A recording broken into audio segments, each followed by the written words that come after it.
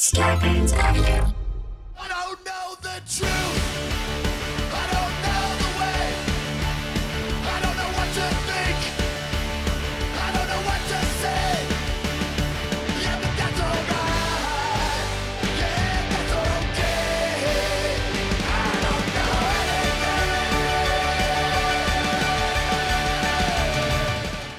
Hello and welcome to Factually. I'm Adam Conover. Thank you so much for joining me once again as I talk to an incredible expert about all the amazing shit that they know that I don't know and that you might not know. Both of our minds are going to get blown together. We're going to have a fantastic time. Now, if you're watching this on YouTube, you'll already know that this is a very special episode because this is our first ever video episode of Factually. That's right. If you're listening to the podcast, you can head to my YouTube channel right now to watch the words I'm saying right now and the entire interview itself in beautiful, stunning HD. If you enjoy that, leave a comment, let us know below, or send an email to factually@adamconover.net. Let me know what you think of the format. The reason we're taking this step today, though, is because we have a very special episode for you. We're taking a short break from our Fuck Hopelessness series. That's the series where I tell you about how you can make a difference on the biggest problems facing America, from housing to climate change to the anti-civil rights movement. We're going to have more episodes of that coming for you soon, but we're taking a short break to talk about an issue that is extremely timely and topical, and that is the protests that are happening right now in Iran. If you've been following the news, you'll have noticed that things are, popping off in Iran right now. There have been 10 days of massive protests spreading to dozens of cities. These are protests against the oppressive theocracy that rule that country, and they kicked off after Mahsa Amini, a young Kurdish woman, was arrested by the morality police. That's a real fucking thing that they have over there, for not wearing her hijab correctly. 3 days in custody later, she was dead. And the government says she died of a heart attack. But that seems pretty unlikely for a healthy 22-year-old woman. And her family says otherwise, and so do thousands upon thousands of protesters. Women in Iran have been burning their headscarves in protest. Others have publicly cut their hair. The demonstrations have spread across the country, and there are calls to overthrow the theocracy. Shit is getting real. Now, the situation is also getting pretty dangerous. Over 40 police and protesters are dead. But these protests show that the people of Iran are much more than the scary theocratic boogeymen that are so often showed to us in American media. And these protests didn't come out of nowhere. They're the product of a long history of popular democratic uprising in Iran, a history that is intertwined with shitty American foreign policy, but also inspired by democratic ideals and by at least one historically significant but little-known idealistic American activist. So, what the hell is going on in Iran? What is the American media leaving out? And how did we get to this point?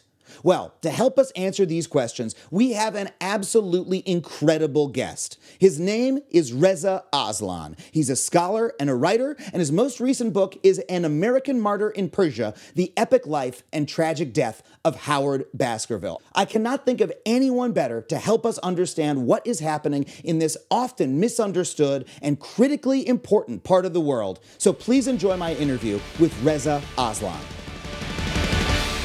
Yeah, Reza, thank you so much for being here. This is really exciting, man. Thank you so much for having me. This is our first in-studio interview in our new studio here at Starburns Audio at post-pandemic. We're here in person. Right. So this is probably the wrong time for me to say I have COVID then.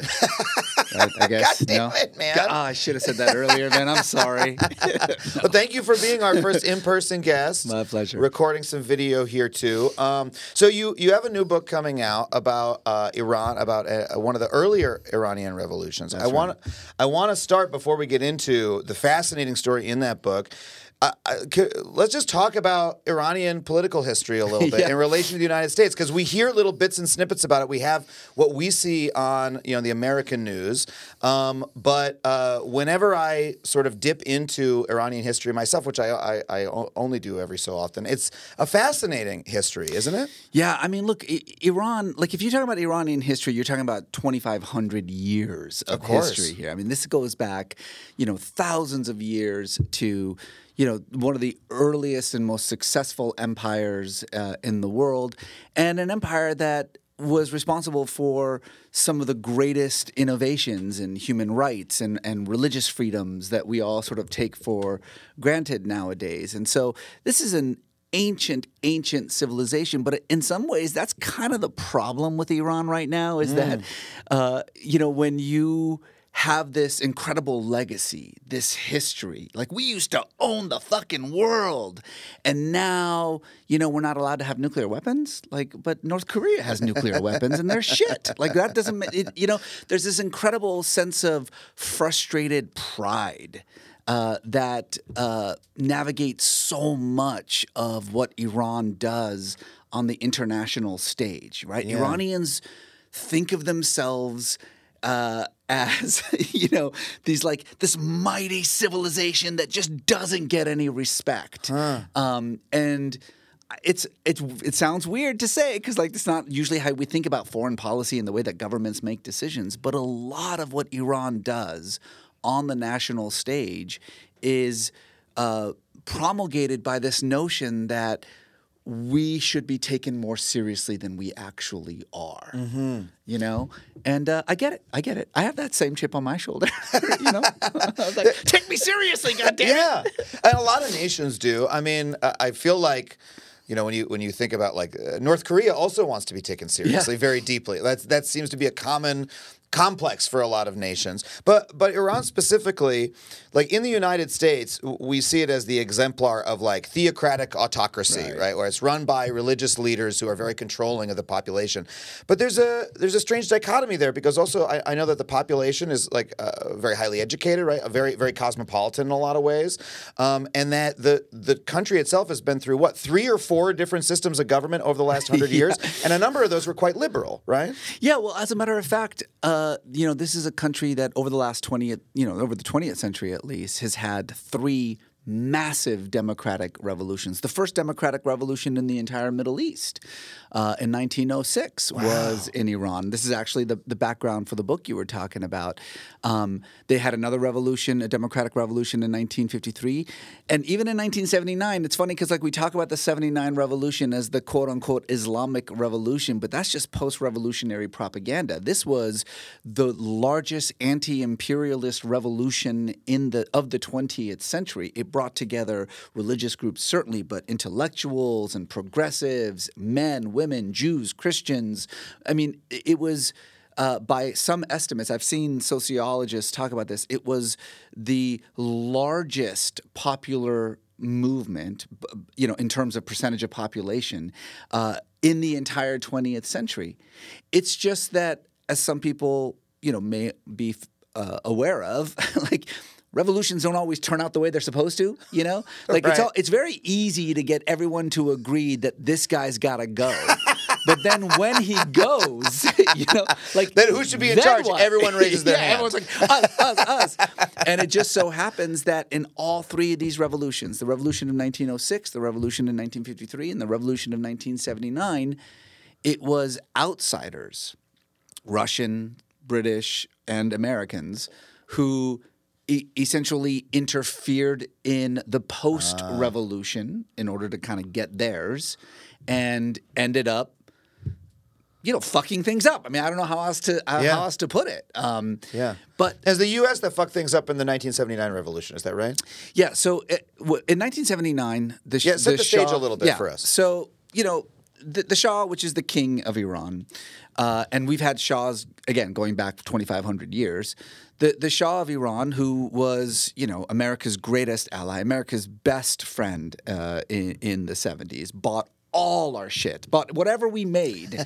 The Shah would buy billions of dollars worth of military equipment, by the way, which no Iranian knew how to even use. I mean, you're talking about advanced jets and weaponries that was just sitting on tarmacs collecting dust because the Shah thought, I'll just buy all this stuff up, and never actually figured out how to use any of it. It was one of the bigger jokes of the 79 revolution is that the revolutionaries all had all this advanced equipment, but no idea how to actually use it against the war with Iraq. But in the post-revolutionary turmoil, the chaos that occurred, there was a lot of wrangling going on about who's going to run Iran.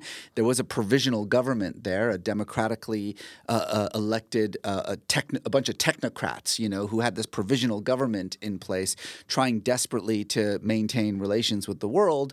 And then two things basically fucked everything up. One was the hostage crisis, which is its own other crazy story that we can get into about like how that happened and all that stuff.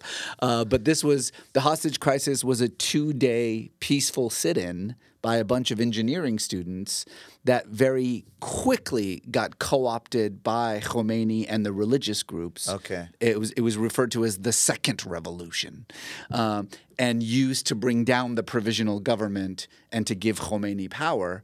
But that was just one part of it. The second part of it, which is something that Americans never talk about, is the fact that the United States, with American money, American weapons, and American intelligence, urged Saddam Hussein to invade Iran right after the revolution because it was the perfect plan, right? Oh no, revolution, it may not go our way. We have these anti-American religious radicals about to take over. Why don't we get Saddam to bomb them and see what happens? And what happened was an 8-year war that killed millions of people on both sides. Wow. With one side being almost fully funded, supported, weaponized by the United States. That's Iraq, which we later then go to war with. Yeah, of course. A decade later? A decade and later, change? Yeah. I mean, look, the Republican Guard in Iraq during that war were fighting Americans with weapons that we gave them to fight Iranians. I mean, that's like the quintessential American foreign policy right there, right? These stories when the United States does stuff, and this, by the way, is like, this is just one nation. You look at Latin America, you look at places all across the world, you see the U.S. meddling in terrible ways with other toppling democratically elected governments, things like that. These stories are all part of public record. You can go look them up on Wikipedia. They're all right there. And for some reason, they never make any impact on the American psyche about our own government. You know what I mean? There's always a couple people at the protest, like waving leaflets, like, look at what they did in Latin America, right? Or in Iran. Or like, go home, hippie. Yeah, for some reason, it's never part of our national conversation about like, yeah, we did some weird shit and things went really bad, and that's why we end up in these wars over and over again after things go that badly. I think it's funny that the American and Iranian situation is complicated, I think, by the fact that they were such close allies for so many decades. Yeah, the Shah was our boy. This is like our friend in this strange area. Yeah. That we don't understand. Here's our guy. Nowadays, we talk about how Israel is our closest ally in the Middle East, but I mean, Iran was the Israel of the time. And so I think in a lot of ways to think about what has gone wrong in the Iranian-American relationship over the last 40 years, it's like you got to think about it as like a married couple that went through like a really bad divorce. You know what I'm saying? And like now they just fucking hate each other. Yeah, the guy like cheated on her in front of her. Like that's how Americans think of the hostage crisis. It was so embarrassing. It was such a national disgrace for the United States. 444 days in which these 52 Americans were being held hostage by what looked to us like a bunch of 20-year-old crazy fanatics, you know? Like, what are these backwards people doing? Like, we're the greatest, country in the world. We have the most powerful military. We have the most powerful government. We're the richest country in the world. And these fanatics have basically got us over a barrel. Yeah. It was incredibly embarrassing, and it created this real sense of, I think, anger and hatred in the American psyche that I know it's been 40-something years, but we still haven't gotten over. Yeah. We just haven't gotten over it. And neither has Iran in many ways. Right? Neither has Iran. Well, tell me a little bit about. So there's this revolution, and again, you say the entire society rises up to kick out the Shah because he's seen as an imperialist, as a. Well, he just sucked. Okay. I mean, he was fattening himself and his court. The nation itself was poor, impoverished. There wasn't a very fair taxation system. He had this CIA and funded and trained secret police called the Savak, who I mean, we're talking like 1984 kind of shit here. Like, I mean, literally, like people who would go around trying to infiltrate groups and look for any kind of insubordination or anti-Shah activity, and then people would disappear and be re-educated and then show up again one day, like fully enthralled to the Shah. Yeah. It was insane. It was really kind of dystopian stuff, and so there was this rising anger and animosity, amongst the Iranian people. All the rich, the poor, the left, the right, the secular, the religious. I mean, it was this massive coalition that, in 1979 was saying, wait, why do we even have a monarchy? What are we doing? Yeah. The rest of the world is thriving because they've got constitutional representation and a legislature that passes, laws that we all have to follow instead of the whims of some asshole on a throne. And the movement, I was there. I was a 7-year-old kid watching this thing happen. And even at 7 years old, I understood that this was profound and special and moving. But, as often happens, America was more interested in pursuing its interests than its values. And I think in this particular case, there was a large swath of the American foreign policy establishment who thought, if we stop supporting the Shah, then what about all the other dictators that we support?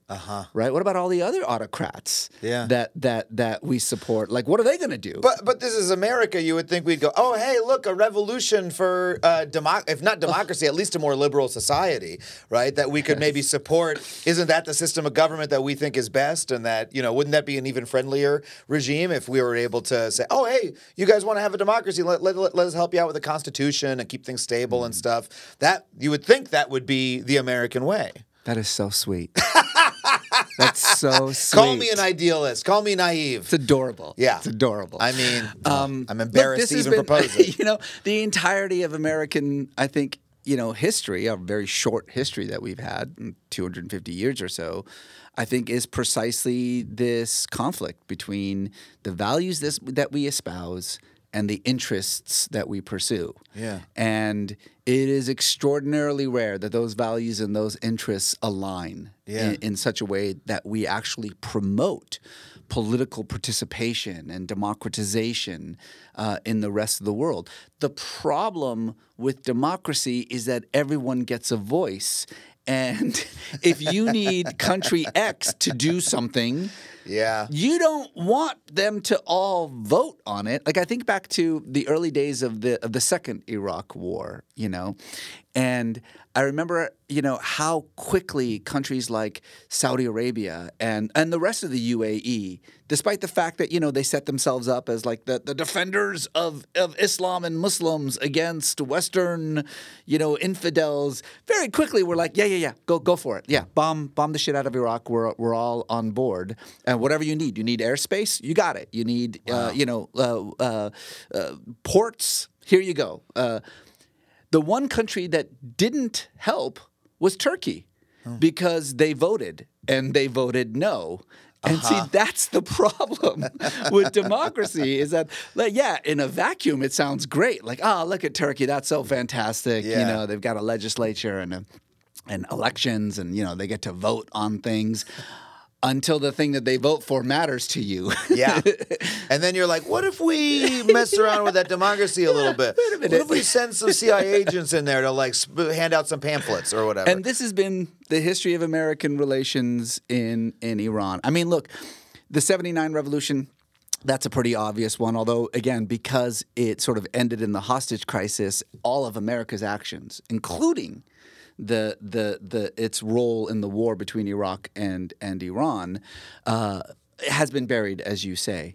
But the most obvious one is the previous revolution in 1953. So in 1953, Iranians, again, poor, rich, left, right, Christian, Jew, Muslim, everyone came together and kicked the Shah out. The same Shah, by the way. The same Shah. They kicked him out 25 years earlier. Mohammad Reza Pahlavi, we kicked him out in 79, and we kicked him out in 53. But in 53, we kicked him out. Hey, I'm back again. Hey. You're going to have to kick me out. And we replaced him with a democratically elected prime minister named Mohammad Mossadegh. And for a few glorious months, Iran was a functional democracy. The Shah was in exile. An elected prime minister was running things. And one of the first things that elected prime minister did was nationalize the oil. So now you got to understand, the oil in Iran, until at that time, basically belonged to the British. I mean, it was their oil. You know, they paid Iranians rent. Like, we will take all your shit and then we'll pay you like a monthly rent for it. And by the way, that rent went to the Shah. It's not like it went to the country, you know. And the first thing that this prime minister did was nationalize the oil. Now, this was 1953, so the UK was nothing anymore. They weren't the empire that they were anymore. They were like just basically this island kingdom now. Yeah. So they couldn't do anything about it. And so they asked America. They said, hey, the British asked America. The British asked America. The British said, we don't have the capabilities anymore of actually doing anything about, you know, these countries that don't do what we want them to do. We used to, but now, you know, we can barely afford to keep the lights on post-World War II. And so can you do something about it? And the United States said, yeah, sure. And we sent a CIA agent by the name of Kermit Roosevelt. That's right. Kermit? I'm sorry. His name was Kermit Roosevelt. Yeah, it was Teddy Roosevelt's Muppet brother. Nephew. It was Teddy Roosevelt's nephew. Someone on this show is going to fact check me. I think it's either nephew or maybe great nephew. That sounds more likely based on the years to me, but Kermit that's Roosevelt. wild. Kermit, guys, if you're listening to me, Google Kermit Roosevelt. This guy was like this 97-year-old nasally nerd with Coke bottle glasses who was the most fucking insane CIA operative, like the kind of guy who would just like point at a map and say, kill those people, you know, like do this, do that. I mean, this guy was such a badass. I don't understand why there isn't a movie made about Kermit Roosevelt yet. But he sounds like a criminal the way you're describing him. He sounds like a horrible of course guy. So Kermit Roosevelt, it's called Operation Ajax. Check it out. Kermit Roosevelt and there's like professional boxer and a couple of other guys, basically, and a suitcase with $100,000, went to Iran, and this is in the very, very early days of the CIA too, by the way. So post-World War II, the CIA was trying to figure out, like, well, what are we? Like, what do we do? Like, I guess we're going to fight global communism. And so this was the first attempt by the CIA to actually change an election outcome or, you know, government. And it was Kermit Roosevelt's idea. He pitched it to Dulles, to Allen Dulles, you know, and was like, just give me a suitcase with $100,000, give me a couple of weeks, and let me see what I can do. Wow. And sure enough, this guy showed up in Iran with that suitcase and like 4 or 5, you know, agents, and within a few weeks had manufactured a fake protest against Mossadegh and the government, managed to bring down the democratically elected government, bring the Shah back to Iran, place him back on the throne. And this did two things. Number one, now suddenly the CIA had an objective. Oh, wait a minute. Now we know what we're for. Like, we can overthrow government. Oh, this is great. Like, that only cost $100,000. Like, nobody died. I mean, they have a protest, and then it was just the democratic regime was so fragile that's all it took? It's very fragile, and he literally handed out money and did this sort of fake protest, and there were enough Iranians, you know, with vested interests in the Shah to help out. You find the right leverage points, you give a little push, and then you are able to bring it down. You beat up enough people, you kill the right people, you stage the protests in the right way. They literally attacked Mossadegh's house. And you know, he ran off, and they arrested him, and they put the Shah back on the throne. But this would make a great TV show. This is like the Dark Mirror of Homeland, you know, exactly. Like, rather than trying to protect the United States, it's just trying to topple other regimes. It's an insane story about how shit used to be done. Yeah. You know, in the 50s in the CIA. And let's be honest, probably still is done. Yes. Come on. I think probably more than $100,000 nowadays, but yes. The second thing that it did is that once America put the Shah back on the throne, the British were like, "Hey, thank you so much. That was great. So we'll just take the oil back now." And America was like, "Yeah, no, it's ours now." And that's what happened. 1953 is when America married itself to Iran. Wow. And kicked the British out. Got it. And so that's why it's so important that the Shah is our boy, because Shah is our boy. we have the access to the oil. We have access to the oil. He buys all of our military equipment. He does whatever we tell him to do. We have all of our troops stationed there in case anybody else gets out of hand, or anybody else causes any trouble. And he's utterly dependent on us. Like, he is on his throne because we said he can be. Yeah. And those are the kinds of allies that you keep forever. You know what I'm saying? Like, you do not lose an ally like that. But then again, there's because it makes the country a client state. You can do whatever you want with the country. You can do whatever you want. Yeah. But as you can imagine, for the normal Iranian who is pissed off at the Shah because, like, your dad got disappeared, or because you don't have heat for your house, or whatever. You just remember the month when you had a democracy, and you're like, that was nice. That was really nice that month. That was a really great month. But what you do then is that, what are you going to do to the Shah? You can't do anything to you can't get mad at the Shah. So who do you get mad at?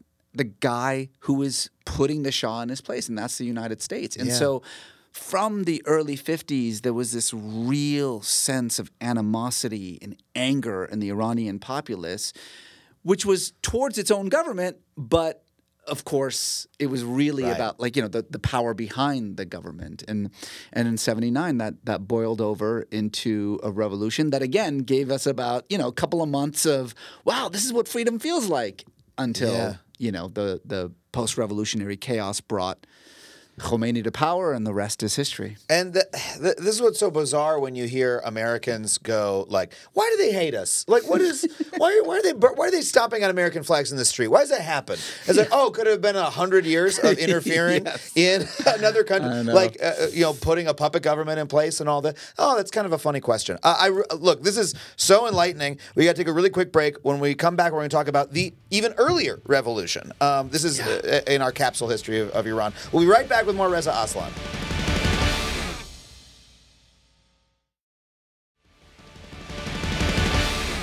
Okay, Reza, let's talk about the revolution that you cover in your book, which is the even earlier revolution. Right. Do I have that right? Yeah. It was the first of the three major democratic revolutions that Iran had in the 20th century, but it was also the first democratic revolution in the Middle East. It happened in 1906 when it's that coalition again, right? Mm-hmm. The sort of religious groups, the conservatives, the sort of pious masses, they've got the streets. And then the business interests, they've got, access to the economy. They can shut everything down with, like, strikes and protests. And then the young, in many cases, Western-educated intellectuals who provide the ideas. This coalition, which brought down the Shah in 1979, brought down the Shah in 1953, brought down the Shah again in 1906. They came together for the very first time. This is a different Shah this time. This is a different Shah, yeah. Different Shah, yeah. Different dynasty, in fact. This is known as the Qajar dynasty as opposed to the Pahlavi dynasty. And how long had this dynasty been in power? This dynasty had at that point been in power for maybe 150 years. Okay. Yeah, so a while. Okay. Yeah, for quite some time. And what they wanted was actually pretty basic. What they wanted was a constitution. Mm-hmm. And that's why it's called the Persian Constitutional Revolution of 1906. And the idea of the Constitution was so sort of basic and yet profound at the time.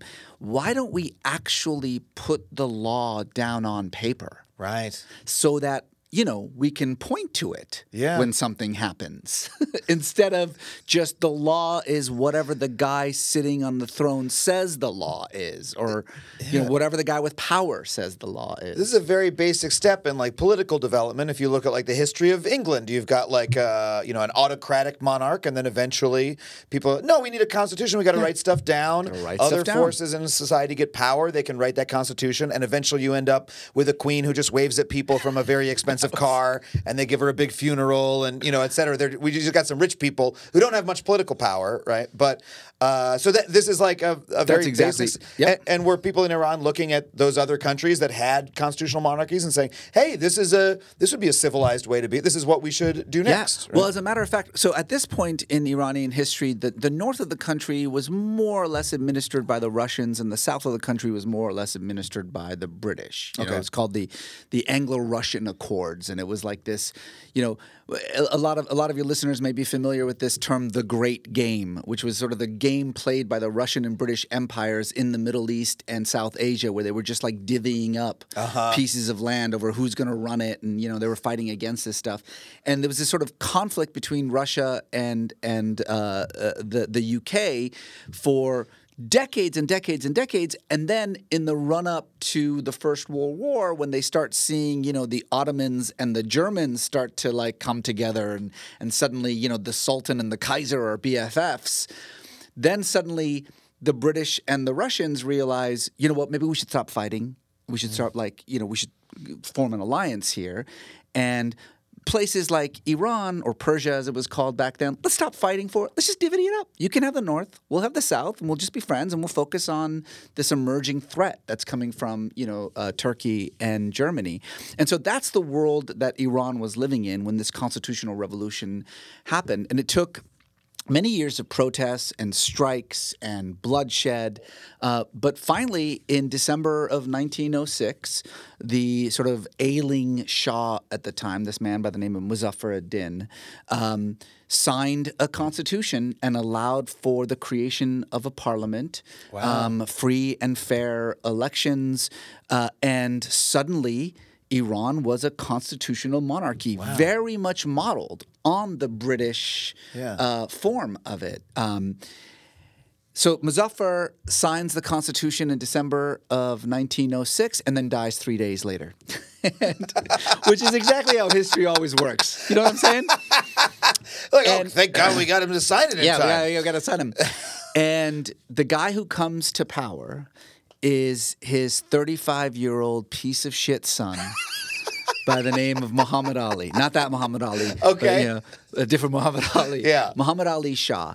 And this is a kid, raised in the palace. He's been told since he was, born that God has made him the prince, and God is going to put him on the throne, and that he is himself divine and divinely ordained to rule over Persia, like the kings before him have for 2,500 years, et cetera, et cetera.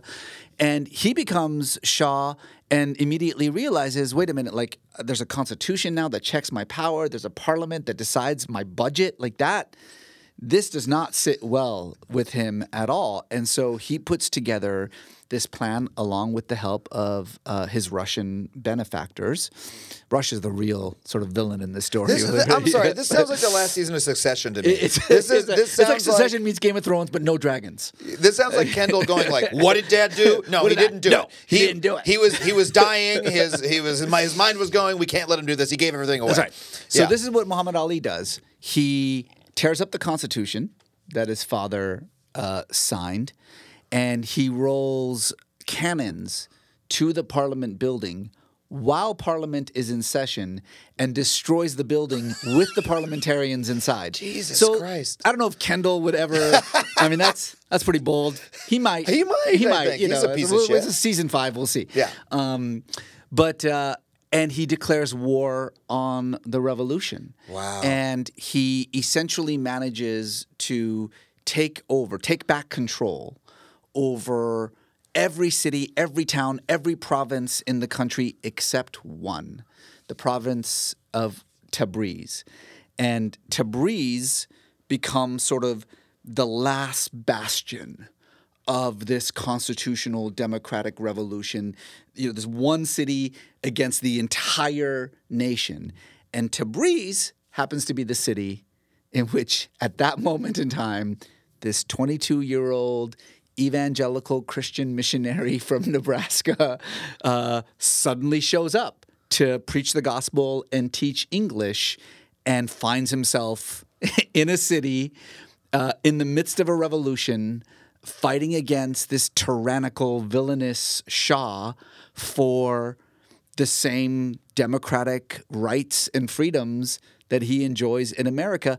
This is the world that he suddenly steps into. And this is the main character of your book. His name is Howard Baskerville, correct? And you describe him as the Lafayette of Iran. Did I get that right? Iranians call him the Lafayette of Iran. Do they really? Yeah. The sort of foreigner who fought in another country's revolution. That's kind of how he has always been talked about, you know? Wow. This is a kid, I mean, Howard Baskerville is a fascinating kid. You know, he's sort of the product of the Second Great Awakening in the United States. This was a kind of great religious movement that happened in America that gave birth to what we now call evangelical Christianity. It was like a movement of movements. Like, doesn't Mormonism come out of the Second Great Awakening, or is it the first? I'm not sure. Yeah, it was all these. What happens is it's like a moment of revivalism in which Christians sort of break free from the bounds of church and doctrine, and they start going out. And it's mostly young people. This is the amazing thing. It's mostly young people. It's mostly white people, and it's mostly women. That's the most fascinating thing about the second. Yeah. It's like 2/3 women led. And they leave the churches of their parents. They go out into the woods and thickets of New England, and they go there in covered wagons, and they spend like 3-4 days crying and screaming and yelling and Talking to praying God? and singing. Yeah, and there are these like sweat-soaked preachers screaming at them to repent. And because travel is not easy, you know, in those, we're talking the end of the 19th century, travel's not that easy. So you usually bring a tent with you and you sleep in, and hence the term tent revival. And it was that movement that gave birth to evangelical Christianity. And the sort of the primary drive of evangelical Christianity is twofold. Number one, individual salvation above all else. It's not about what church you belong to. You know, you're Anglican, you're Presbyterian, and you're Methodist, and who cares? You know, it's about you and Jesus, and that's all that matters. Yeah. And then the second thing is you have to go and convert the rest of the planet to evangelical Christianity. It's not enough to just kind of... Because I'm saved, now I have a duty to save you. You have to save everyone. You have to go to every dark and exotic corner of the world. You have to bring every soul to Christ. So this was a time in which these evangelical missionaries were just spreading in every corner of the globe, going places that no one had ever heard of before, places that no white person had ever been to before. And Howard Baskerville is this sort of, you know, his dad is a country preacher, his grandfather's a country preacher. He goes to Princeton, and he's there to study Christian theology. That's what he's there for. He's just going to become a country minister. That's what his job is. And Princeton has this new program that they started by where you have to take electives, these things called electives that we now all, you know, take for granted. And so his junior year, he's like, fine, I'll take some electives. And he takes 2 electives with the newly elected president of Princeton University, Woodrow Wilson. And Wilson is a complicated dude. On the one hand, he basically birthed what we now call international relations. He helped win World War I against fascism. You know, he created the League of Nations, which becomes the United Nations. He has this incredibly expansive idea that all peoples everywhere deserve to be free, that democracy is a gift given by God. It has nothing to do with America, that it is the sort of the will of God for all human beings to be free, and it is the responsibility of Americans to go out there and make sure that everyone has what we have. It's almost an evangelical form of democracy. It is. It was very religious for him. Yeah. I should mention it's hard to talk about Woodrow Wilson nowadays without also mentioning the fact that he was a fucking unrepentant racist.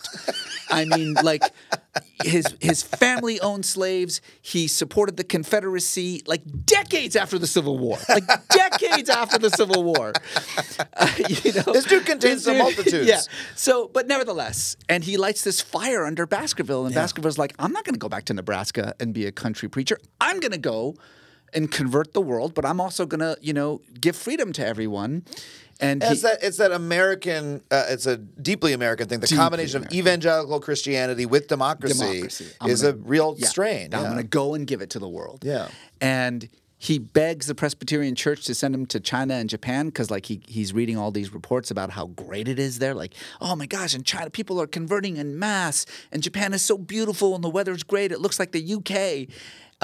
But he gets sent to Persia, and it's the last place he wants to go. Like, he's reading missionary report after missionary report from, like, missionaries who were spending decades in Persia, saying this is the worst place on earth. Yeah. These people are awful. And Persia, this is the name for what we now call Iran. In 1935, it became known officially as Iran. And he arrives there, and it's the opposite of everything he's been told. He falls in love with the culture and the people. He's teaching English and history in this sort of missionary school. He loves his students. His students love him. He literally falls in love with the headmaster's daughter. Wow. He's having the time of his life at the same time that there is this, like, revolution happening in front of him, you know, like on the streets where he lives. Like, he's literally living what he had spent a year studying, you know, with Woodrow Wilson. But he's constantly told by the Presbyterian Church, it's not your business. You're here to save souls, not lives. Mind your own damn business. Wow. He's constantly told by the American government. The President Taft at that time issued a memo basically about the Iranian Revolution, saying there's no such thing as Muslim democracy. That's stupid. Wow. And so there's no supporting this revolution. Is Persia at this time majority Muslim? I assume, but yes. there are probably some amount of Christians there. But the revolution was Muslim in character, or No, the revolution was multi-religious. That's kind of the most exciting thing about it. And in fact, once Tabriz became the last bastion of the revolution, it became sort of this global cause where you had like Georgians and Russians and Armenians and Turks and Europeans and Arabs. Everyone started pouring into Tabriz because it was at that time the most sort of successful anti-imperialist revolution. So it was this like multicultural, multilingual, multi-religious revolution that Howard Baskerville just got absolutely swept up in. Wow. And it took a while. It took about a year and a half or so, but he eventually gives up his teaching position. He gives up his missionary post. Eventually gives up his American citizenship because he's threatened with treason. Wow. And he's like, well, okay, well then I guess I'm not an American citizen anymore, so then it can't be treason. Wow. And he, in this incredible, like, made for movies moment, tells his students, I can't be your teacher anymore. I can't continue to watch this suffering that I'm watching here. I need to do something about it. I'm going to go join the revolution. And his students get up and join with him. Wow. It's like a demented, like a Dead Poets Society, moment where they're like, all right, let's all go die. It sounds inspiring to me. What's demented about it? It actually does sound inspiring. Yeah, you're right. It's this kind of incredible moment. So he reconstitutes his classroom into a militia. Despite the fact that he himself has no military training whatsoever, he actually had access to some Encyclopedia Britannica. And he basically learns like military maneuvers.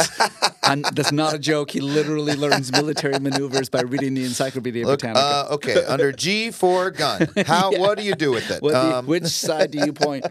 And he creates this militia. He and his students fight against the Shah along with the rest of Tabriz. And then the Shah changes tactics at one point and decides, instead of trying to continue to defeat Tabriz because it's not working, I'm just going to besiege the city and starve you all to death. And what follows is 4 or 5 months of just horrific starvation and suffering in the city. I'm fast forwarding a lot through the story, obviously, but at the end, on April 20th in 1909, Howard Baskerville and his students, his militia, decide enough's enough. We're going to try to break this siege. Wow. And so on the early morning of April 20th, 1909, he and 11 of his students try to break through the Shah's siege. Against how many troops? Thousands. Wow. Thousands, yeah. And he gets shot in the heart. Wow. And he dies.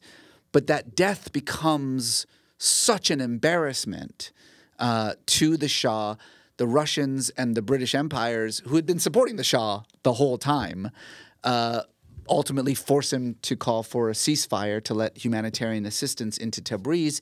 And as soon as he does that, the revolutionaries break through the siege, march on Tehran, move the Shah from power, rewrite the constitution, re-elect parliament. And the first act of parliament is to declare this 22-year-old Christian missionary to be a hero and a martyr of the revolution. His tomb is still in Tabriz. There's like a museum there with his bust in it. Like when I was a kid, growing up in Iran, there were elementary schools named Howard Baskerville Elementary School. I mean, this guy was such a hero, this like American Christian missionary, who died for Iran.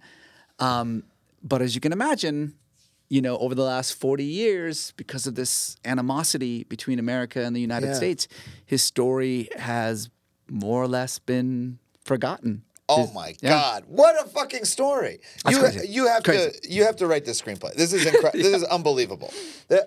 Working on it. I'm not going to try to write it. You have to. I mean, what an incredible conclusion to the story. So he's shot in the heart, and then his case is widely publicized enough that this missionary was killed in trying to help the starving people. That he embarrasses it embarrasses the regime that much. Well, at the moment, it was hugely embarrassing because all these reports of the suffering that's happening in Tabriz and this attempt to break the siege and then, of course, the death of this American missionary, all that stuff, creates so much pressure. But what's really fascinating is almost immediately afterwards, thousands of people pour into Tabriz for his funeral. It's gigantic. Almost immediately, his story starts to be wiped. Not in Iran. In Iran, he's a hero. But in America, his story instantly. It's on the front pages of the New York Times. American dies defending Tabriz is the headline. But the problem is twofold. One, for the American government, they can't go around publicizing the story of an American who's fighting in a foreign revolution, that's not a thing that people should know about. Yeah. So the U.S. government, the State Department especially, tries very hard to sort of suppress this story and keep it quiet. But on the other side, the Presbyterian Church, they're screwed. They can't. They've got missionaries all over the world. They got missionaries in China. They got missionaries in Russia. They got missionaries all over Africa. They can't let it be known that, oh, by the way, one of our missionaries might try to overthrow your government. But don't worry about it. It's cool. It's cool. That's the entire, that's the entire stigma against missionaries. Well, there's a lot of stigmas against missionaries, rightly so. But that would be any government's worry. And then if it happened one time, hold on a second. Yeah. Well, in fact, there's this hilarious thing that I read about in the book because there's these series of memos that go back and forth between the consul general in Tabriz and the State Department and the head of the Presbyterian Foreign Mission. The consul general basically writes the State Department and says, I did everything I could to stop Baskerville from fighting in this thing. I told him that he's going to get arrested for treason, and he gave me his passport. What do I do? And the State Department says, well, we don't have any control over him. If he's giving up his citizenship, then he's not under American laws. We can't really do anything about it. Let's call the Presbyterian Church. So they send a memo to the Presbyterian Church saying, go get your boy. Go get Baskerville because he won't listen to us. Go get him. The Presbyterian Church freaks out for obvious reasons, writes a memo to the State Department, and the memo, there's a lot of debate about this memo, but essentially what the memo says is he's not our boy. Wow. He's not really a missionary. He's a teacher at a mission school. And the State Department, I have the memo. Is just trying to disavow for political purposes. The memo for the State Department back to the consul general in Tabriz because they're like, they said he's not theirs. So basically says, we don't understand exactly the difference between a teacher at a missionary Here's the school. problem. The Presbyterians are a wimpy denomination. Okay, the Catholics would have gotten it done. The Methodists would have gotten it done.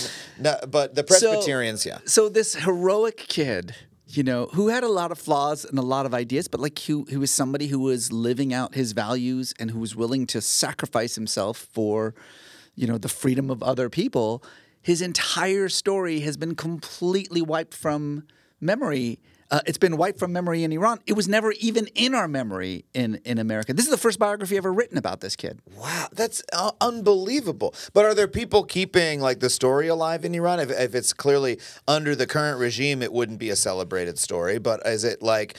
I mean, you said there are elementary schools. Are there people who went to those elementary schools who are like, "Hey kid, it's 1 a.m. Let me tell you about Howard Baskerville." You know? So it's funny because I've got this Iranian. Production company that's doing this kind of really fun digital video for me, and they went to Tabriz to film like at the gravesite and in the museum and to talk to people. And I knew that like no one under 40 would have known who this kid was, but I was like, go find some old people, find some older people and ask them about it. And it was impossible. Like occasionally they would find some old people who knew who he was but didn't want to talk about it, especially on camera. But they went into the museum. This is a museum dedicated to the Constitutional Revolution, a museum that's got a giant painting and a golden bust of Howard Baskerville. Wow. And they had the docent kind of walk them around the museum, and they asked questions of the docent about Howard Baskerville, and the docent barely knew who this guy was. You know, the guy paid to like tell you about these characters, didn't know him. Someone built this museum a while ago. I don't know why it's here. I'm just paid to walk around. No one comes in here ever. But if you talk to older people, like my parents' generation, they still speak about Howard Baskerville with this like reverence that they reserve for saints. Wow. Iran, at the heart of Iranian culture is this concept of martyrdom and sacrifice, right? And it's been, bastardized and people, have used that idea to say a lot of shit about Iran or whatever. But fundamentally, Iranians believe that values and beliefs are shit until they are put into practice. Like, if you are not willing to die for something that you believe in, then you don't believe it. Yeah. And it's actually a big reason why evangelical missionary work in Iran had been so unsuccessful. Baskerville preached the gospel for a year and a half. I've scoured the historical records. I don't think he converted a single person, not one person, because Iranians don't give a shit about what you have to say. Are you willing to die for it? Yeah.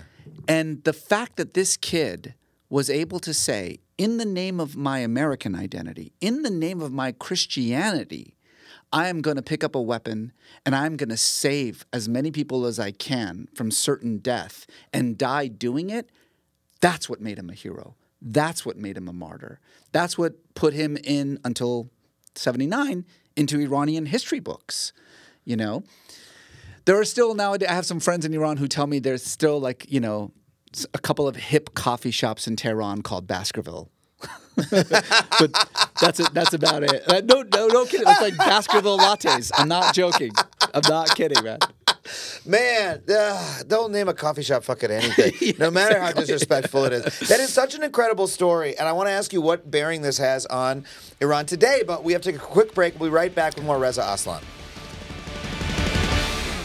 Hey folks, if you're enjoying this interview and the incredible perspectives that you get from the experts that we bring on Factually, I hope you'll consider supporting the show on Patreon. If you head to patreon.com/Adam Conover, for just $5 a month, you can get bonus episodes. You get every episode of the podcast ad-free. You can join our community Discord. We do a live community book club over Zoom. It's super fun. It's a wonderful community of intelligent, curious people who love to learn, and you will be supporting this show directly. And once again, you get every episode ad-free once you join. Head to patreon.com/Adam Conover. That's patreon.com/Adam Conover. I'd really appreciate it. And thank you so much for being here.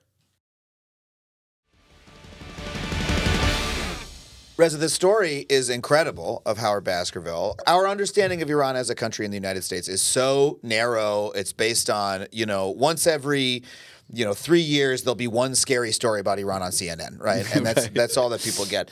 What bearing do you think this story has on how we could understand Iran differently today? It's funny. Despite 4 decades of animosity between the Iranian government and the American government, I think people would be shocked at how unbelievably pro-American the Iranian population is. We talked about this earlier. This is 75% of the population of Iran is under the age of 30. They are globally connected. They know what you know. They read what you read. They have access to what you have access to. They know what the world is like. And they absolutely loathe their government. It's kind of like the flip side of like the 60s and 70s where they hated their government, and so because America supported the government and their government loved America, they hated America. Now they hate their government, but the government hates America. So they love America. They love American food and American clothes and American music and American culture. When 9/11 happened, thousands of Iranians poured out onto the streets to mourn with America. It was the only population in the entirety of the Middle East in which you saw that kind of spontaneous emotional response for the United States. And the truth of the matter is that Iranians and Americans have so much in common with each other.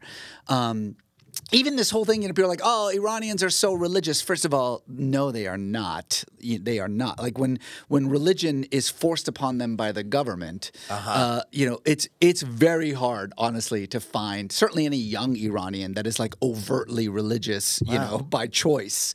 But at the same time, Iran's conception of religion is very much aligned with kind of America's conception of religion. The stuff that Woodrow Wilson said about God and government. I mean, any Iranian would agree with that. And so, what I'm really hoping is that if I could just revive the memory of this kid, Howard Baskerville, in both countries. I am doing a free Persian version of this book that's a PDF that anyone can download in Persian in Iran. So it bypasses all the censors and stuff. But if I can revive the memory of this kid in both America and Iran, then maybe in a way that he could form a bridge of understanding. He could remind us at the very least of everything that we have in common with each other. These two countries that whose governments loathe each other for very reasonable reasons. I get it. We have different foreign policy perspectives and interests and all that stuff, but whose populations have so much in common. Well, because this kid had the reaction to the revolution that I was naively suggesting the American government should have, which was, I grew up learning about the American Revolution, about democracy. Here it is happening in front of my eyes. I should help because that's American values, right? I mean, was that part of why That was his argument. He got a lot of shit for being willing to give up his American citizenship. And in fact, there's a lot of confusion in the sources about he was willing to hand his passport over. And the question is, did he hand it over or did they take it? Did he actually do it? Was he willing to do it, but he didn't? Whatever. The point is that he got a lot of shit for this idea that, he abandoned his Americanness or that he abandoned his Christianity.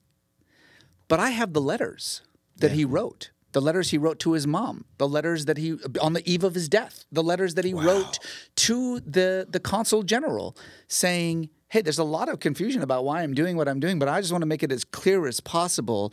I'm not doing this because I've abandoned Christ. This is what Christ would do.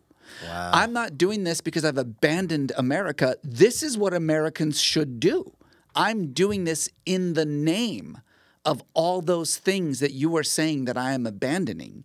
And if anything, it's you guys who are abandoning these values. And that's what makes it an inspiring story, because he is living out the values, the positive values of his faith and of his country in a way that the religious institution, and a way that America itself has not. That is exactly what I was bemoaning America not doing. Why the hell aren't we, supporting a legitimate democratic revolution? Why are we supporting the autocrats instead? Why do we do that around the world? Yeah. But individually, those values are still real. They're just expressed by individual Americans rather than by our government at many times. And especially nowadays, where far from like supporting democracy in the rest of the world, we're not even all that fond of democracy here. We're like, freedom. Well, not when it disagrees with me. Yeah. Elections, not that, or where you have, for better or worse, American Christians have now gotten this label, right? Where it's like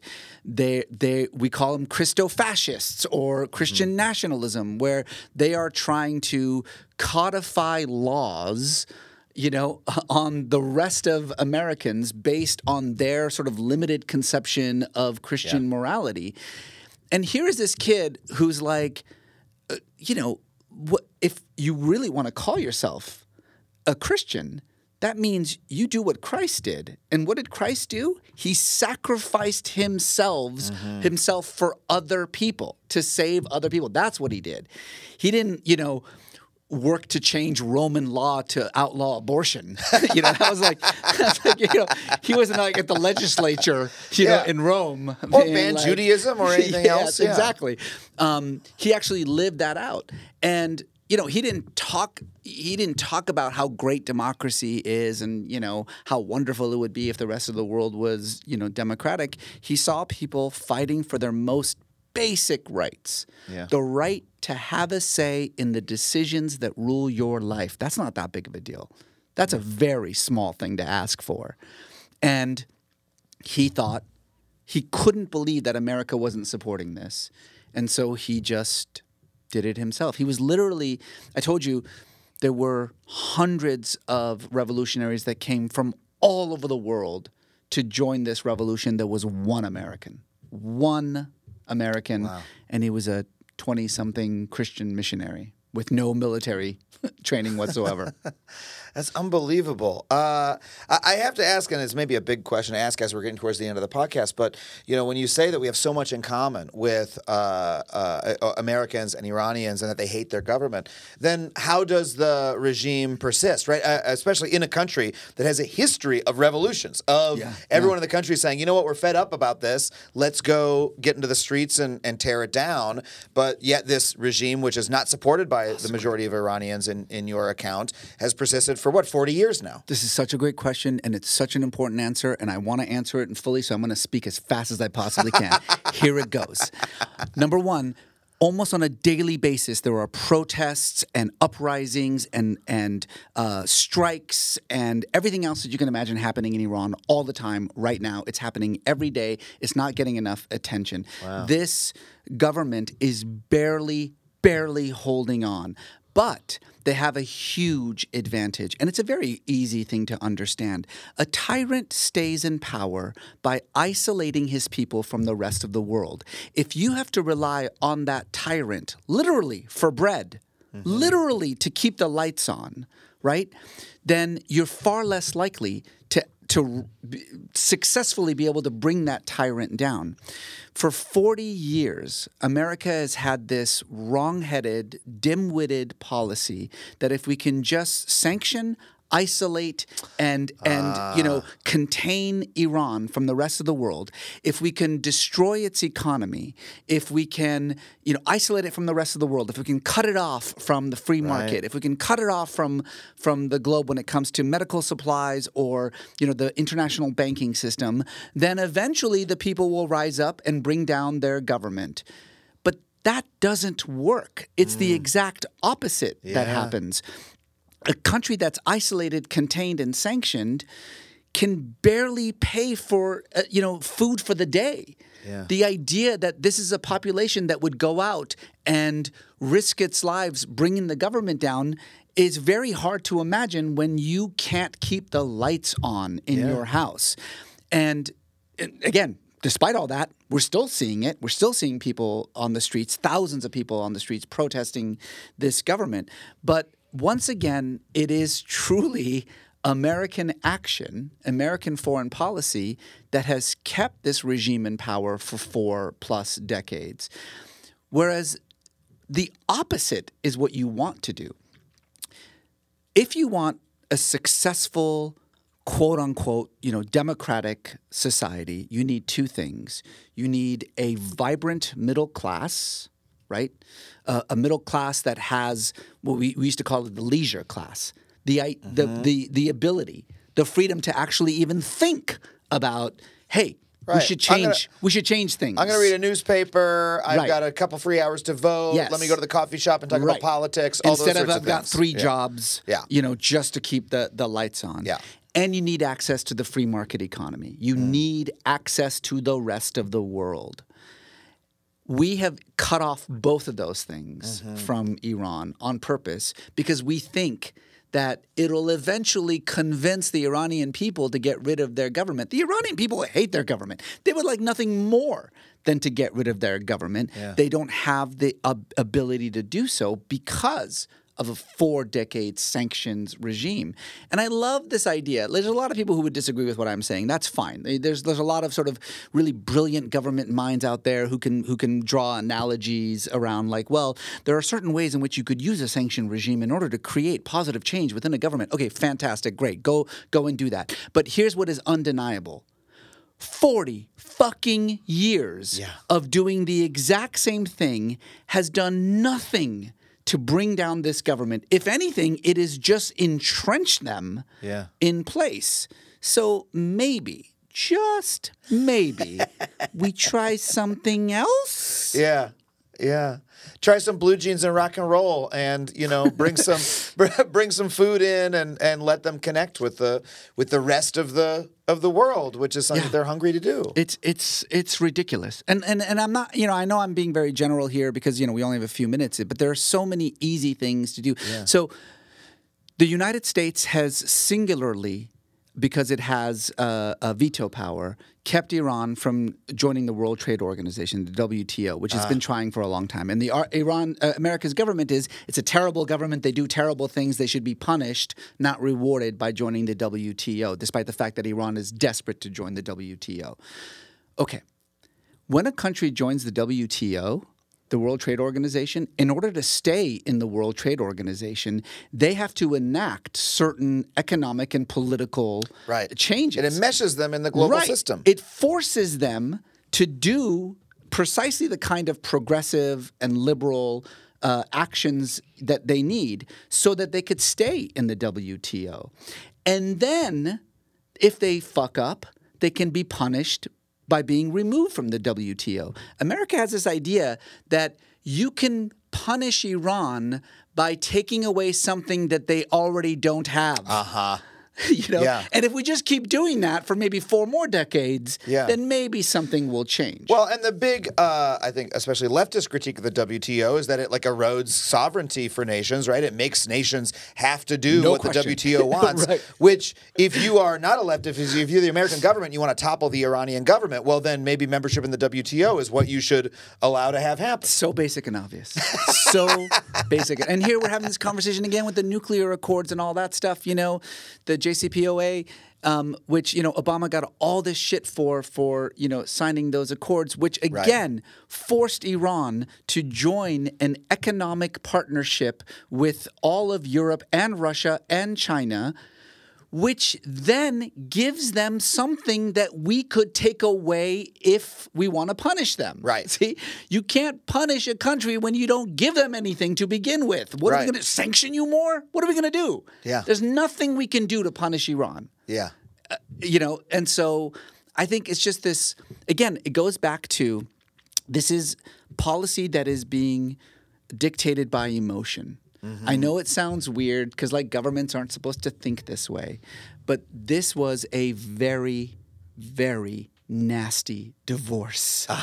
And the bitterness. So maybe just getting to a point where you can have a phone call every once in a while and say, hey, tell you what, we can nod and shake hands when we hand over the kids on weekends or something. That would be an improvement. It's an early start. And maybe this book will be that first, phone call. I mean, it's ridiculous to say, okay, well, maybe a book can change policy, but we need a different story. Yeah.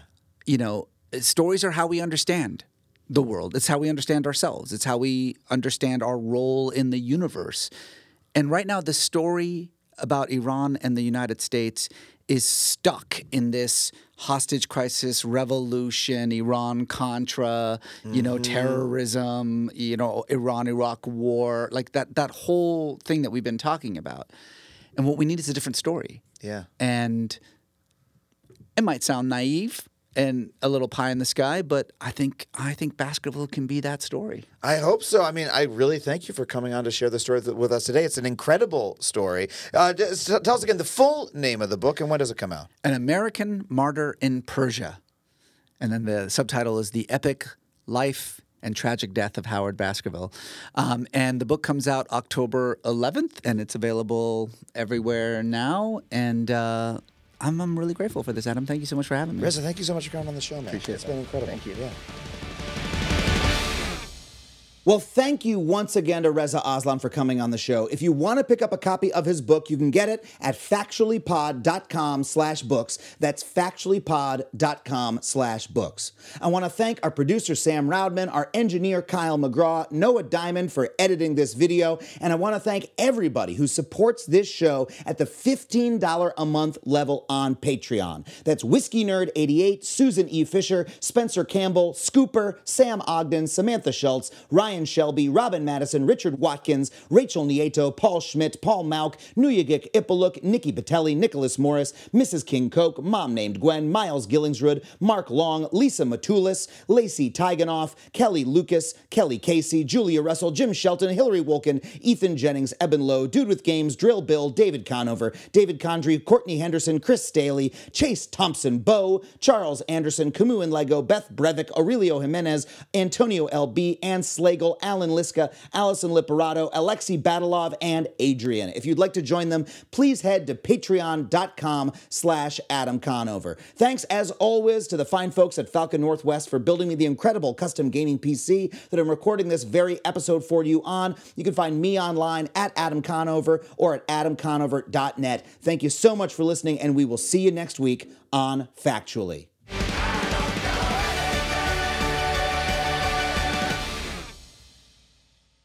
Starburns Audio, a podcast network.